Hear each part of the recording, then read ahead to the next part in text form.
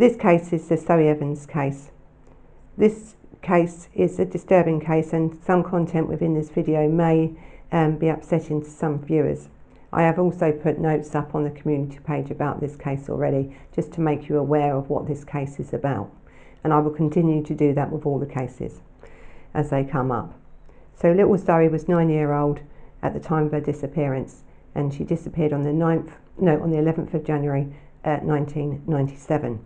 And she lived with her mother Paula, her stepfather Miles Evans, and they lived on the army barracks, really, in army housing in Warminster in Wiltshire, UK. So this case has come in and out of the news over the years, really, for many different reasons. It also brings up in this case about parole, as usual, and about the sentencing of criminals that do such crimes like this. So this case is the story of what happened, or the case in its entirety, about appeals and stuff that Miles Evans did, about other evidence that he tried to bring in to say it wasn't him. And this man actually, to this day, has never admitted this murder, but it's been clearly proven that he did it. So little Zoe, this 9-year-old child, was put to bed on the 11th of January 1997 by her mother Paula. Normal evening, normal day, nothing out of the ordinary. She's put her to bed, tucked her in, said goodnight, got on with her evening, and then gone to bed. Now, she was married, and she'd been married to Miles Evans for about 5 months. And Miles Evans sort of told Paula to put earplugs in at night because of his snoring. He encouraged her to wear earplugs at night because of this snoring. And that's what she did. He would snore so loudly that she couldn't sleep. So there was earplugs in, which is, you know, did he really snore? Did he just want to keep quiet? We don't know. But he actually did tell her, and she did use earplugs in the evening when she went to bed to sleep, because he says he snored. So, as always, we have now in our midst a perpetrator of children, and she didn't know. This is a clear betrayal, this case, of when a perpetrator infiltrates your life to where you believe what he's saying. This man was an army driver, worked for the army, he was enlisted in the army, and he lived, you know, in army housing with this wife and this lovely child. And everything, as far as Paula was concerned, was perfect. She had this perfect life, she had a perfect child, which he was the stepfather of, and it seemingly he came across as this loving stepfather. So on this night of the 11th, when she put this child to bed, the next morning he had got up, Evans had got up and gone to work. He'd gone to work and he made himself really quite known at work. He started to play video games with a lance corporal, a female lance corporal, in his job. He was actually quite good at video games, but on this day he lost every game, and people thought that was strange. It was like he was trying to get an alibi. He wanted people to remember that he was there. About a few hours later, after he started work, a phone call from Paula came in to say that they couldn't find little Zoe. She had gone. He came across as this caring, loving father. You know, he was distraught. He's now going out in search for this child. He's gone home, he's searched, and then that evening, when they hadn't found Zoe, he said to Paula and the family that were there now trying to find out what's happened to this child, because there's no sign of this child, I'm going to go to bed early. because I want to get up and search in the morning. Now, for me, and I think for a lot of people, this set off some signals here, because when we look at even Mark Tydesley's case, his parents searched and they actually didn't sleep for nearly 11 weeks. So when we think about a perpetrator, we think about they're trying to, in a perpetrator like this that's in the home, that's trying to show you something that they're not. He was already showing signs that his behaviour wasn't normal. It's very difficult to go to bed. This body hasn't been found. This child hasn't been found. And whether you want to go and search all day and all night, you wouldn't sleep. You wouldn't take yourself off to bed because you want to get up, because you wouldn't be able to sleep. But he did. And he got up the next morning and he searched for Zoe, as many of them have when they've done this sort of crime. They want to be part of it. And the reason they want to be part of that search is because they want to know what evidence you've got on them. They want to know how they can redirect this case. But the police ain't stupid, and actually nor are the press when it comes to this sort of thing. Now this search, it went on for at least 6 weeks, this search. But in the meantime, Zoe's mother, Paula, and Evans, the stepfather, done an appeal to the public, as you would when a child goes missing. And we've seen many appeals, and even with Philpott's appeal, you could see that the body language and the tears and everything weren't real. And you have now behaviourists looking at this now. You have the press that now have done so many of these, even in this case, were questioning about this man. This man could not look you in the eye. This man, when you talk to behaviourists about, the science of our behaviour, your body is saying something to what's actually coming out of your mouth, the lies. And he said, I just want Zoe home so we can give her lots of cuddles and I'll buy her a puppy. Well, there was no appeal from him, really, when it come to bring, someone's got her, where is she? This girl's been taken from her bedroom. This girl's been taken in the middle of the night from her bed. There was also issues, though, with this, because after this appeal, this TV appeal out to the public for help, the police really did then clock on and think something's not right here. And actually both Paula and Miles Evans was arrested at that time, because there was too much going on. He was portraying himself as something he wasn't. You could tell by his eye movements and the closure of his eyes at certain points, and the way he was rubbing his leg to think about questions. He couldn't look at people. He'd already made it quite clear that he could easily sleep. He wasn't in this traumatic state, but the mother was. When you see the mother and how she reacted in this interview, and you see him sitting next to her, and this is a man that she sat next to, that she didn't know, that had done this to her child. This woman was devastated. This woman's family was devastated, as you would be. And this man seemed to be no comfort to her.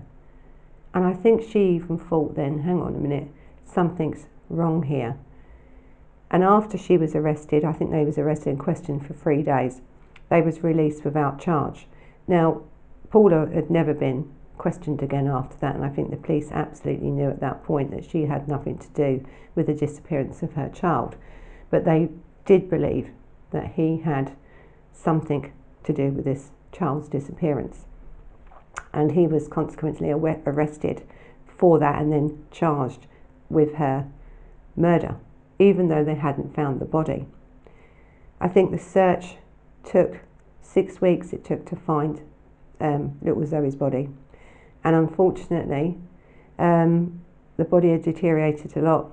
So they knew how she had died, because she had been taken from her home.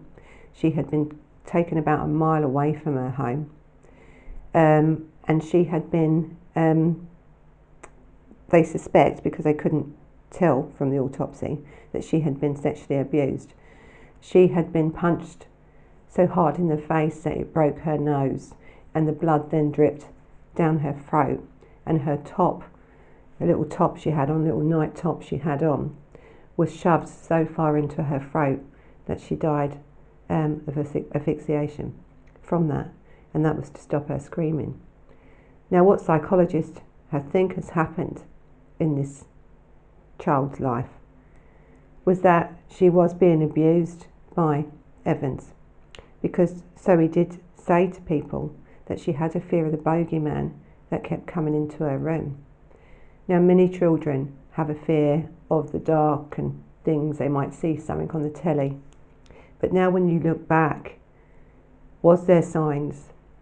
You know, it's difficult to say, but when we now know what's happened to Zoe and she was murdered, they think, the psychologists think, that he was abusing her, and she then rejected his acts, and something went wrong that night, and rather than stopping it and getting caught and you know, being charged with just abusing a child, he ended up killing her because of that. And I think with this case, it's a very sad case for the mother, because she didn't know, because she had these earphones in, earplugs in, to stop the noise of him snoring, which was his idea. He could have easily been abusing that child, and she would never have known. So it's difficult, I think, for this mother, and I think once he was arrested, she actually moved out of the marital home and never went back near him again. Her mother was stood by her side, the grandmother of Zoe, and we'll talk about her in a little bit. So this search, which cost nearly £1 million to search for this child, it's one of the biggest searches this country's ever done. I think up until the Soham murders and stuff like that, but at that time this was one of the biggest searches. You also had about 150 police and 250 military personnel, and loads and loads of public looking for this child. And I think that where she was found about a mile away from her home. I think what they first found was a t-shirt right outside the back door area, hidden, which belonged to Evans, and it had blood of Zoe's on it. About half a mile away from the home, they found underwear of Zoe, again bloodstained and stuff. As this search continued for the 6 weeks by these people, she was finally found, again, as I said, decomposing. But this search area, a lot of searches, and we're talking about military as well here, not just police, and police do great searches when they're section by section, and so do the military. Where this body was found, in this animal hole, you know, this badger sett, they said it had already been searched. So there were questions to whether this was where she was murdered or where she was moved to, really, because it could have been human error, they could have missed it. But really, you know, when an area like that's been searched by so many professional people, I would say it's probably been moved there after that search area has been done. And again, it comes down to someone in that search team then that knew the area had been searched and then placed the body there later on, thinking it wasn't going to be searched again, but it was. As many search areas are, especially when they find underwear or something very close to that area of that child, that area would be searched again, and it was, and that's when they found Zoe's body. I think with Evans, he was charged with it, and his defence team said there was circumstantial evidence.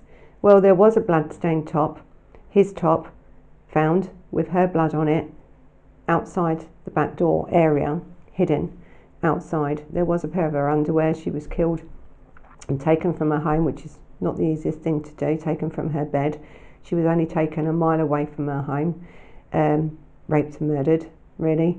So they think. There is now, I think, reasonable assumption that she was abused by him, and this is why she ended up being murdered by him. Things went wrong. So yes, there may have been circumstantial evidence to that, but when you have physical evidence where you have blood and you have t-shirts and you have other stuff which were his, with his DNA on it and her blood on it, yes, you know, I think there's more than circumstantial evidence. He was charged with that murder, and it took the jury, I think, 3 days to come out with a verdict of guilty.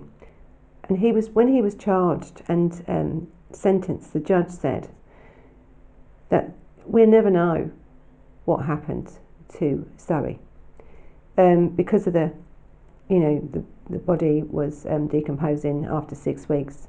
We'll never really know, but what we do know is that she would have suffered terribly at that point. So I think with Zoe's mother Paula and her grandmother really was devastated. They couldn't believe that 17 years is a lifetime sentence, you know, and this man could be out in 8 years on parole. But we're talking about 1998 when this case went to court. So the Criminal Justice Act of 2003 hadn't come in, and if it was in at that point, then they would have been able to give higher and higher sentences for that. And, you know, things changed, but it wasn't at that point in. So I think with Zoe's grandmother, she felt so devastated that she went to members of parliament. She tried everything to get this case looked at, because you have cases now, you know, after 2003, like with Ian Huntley, you know, the Soham murders that were getting 40-year minimum tariffs of 40 years. So I think what Zoe's grandmother said was that she went to Zoe's grave to apologise to her, because she tried and tried and tried to get this man a higher sentence, and she believed that a life for a life, this man should have spent the rest of his life in prison. Because how, and she's right really, because how could you reform someone like this? This man has invaded these lives of these people who entrusted him with their care and, you know, of their child. This woman was married to this man, saw no signs of this at all going on. You know, it's so difficult when you're trying to then get over this, and the grandmother didn't get over it. I think she died at 67. I think she died 2014. But really, I think she did achieve something, actually, the grandmother, because Evans was sent to prison. He was sent to Wakefield prison, and he was due for parole, I think, in 2014.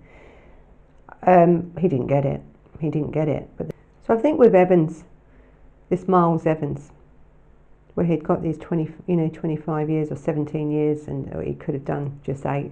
It was unacceptable, actually. I think morally and legally, you know, unacceptable to the public to think that you could take a child's life and that was all you would get.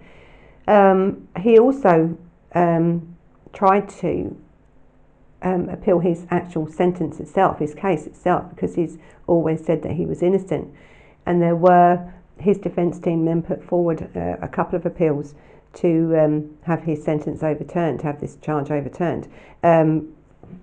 That was absolutely lost.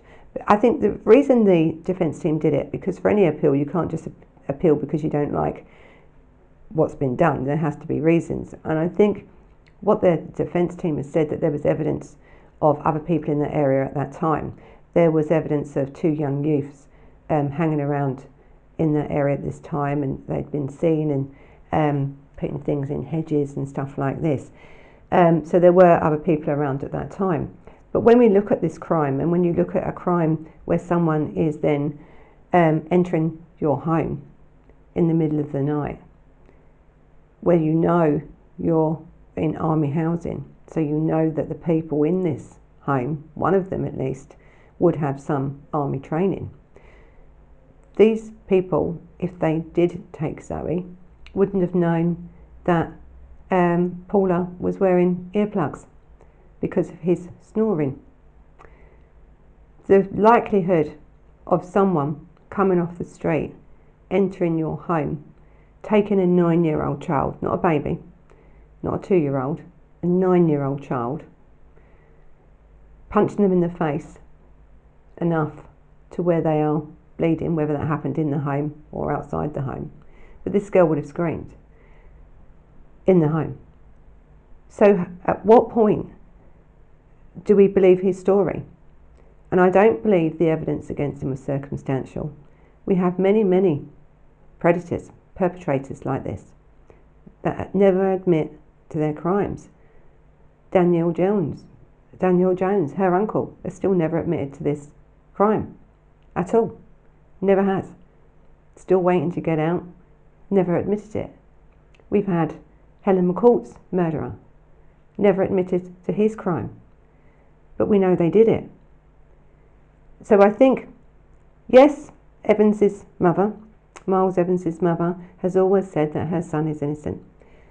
But a lot of mothers were always saying their sons are innocent. There was evidence here in this case to prove that Miles did it. There's his body language now that's used against him as well. Grieving has a certain way of and it takes forms in people lots of different ways. Yes, you could have been nervous because you had cameras on you and that, but you are the stepfather of a 9-year-old child that's been abducted from your home, and then you go to bed early so you can get up and search. You sleep. Very unusual, that in itself. That in itself would have made my senses go really high, just that alone. Then we find evidence outside his home. We find evidence then that, as I've said, all this sort of thing. But no, there's no clear evidence, I suppose, because of the body deterioration over that time. The physical evidence on the body was not there. He made sure that that body at that time wasn't found. Again, he was part of this search team.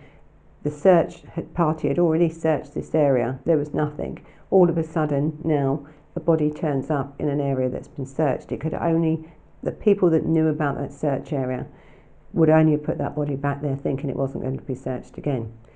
Scientific, body language experts have said by his eye movements, by the way he was acting and doing something, were very, very suspicious of this man from the beginning, as were the police and the press. So I think the court did throw this two appeals, I think in 2001 and 2002 he tried to appeal this case and it was thrown out. And so then his conviction was what they call safe. I think he was due to be, could be released on parole in 2014. He wasn't released in 2014. That then was rejected, and it was said that he'd spend many, many more years in prison for this. I can't find out actually any information about him being released. We're now in 2021.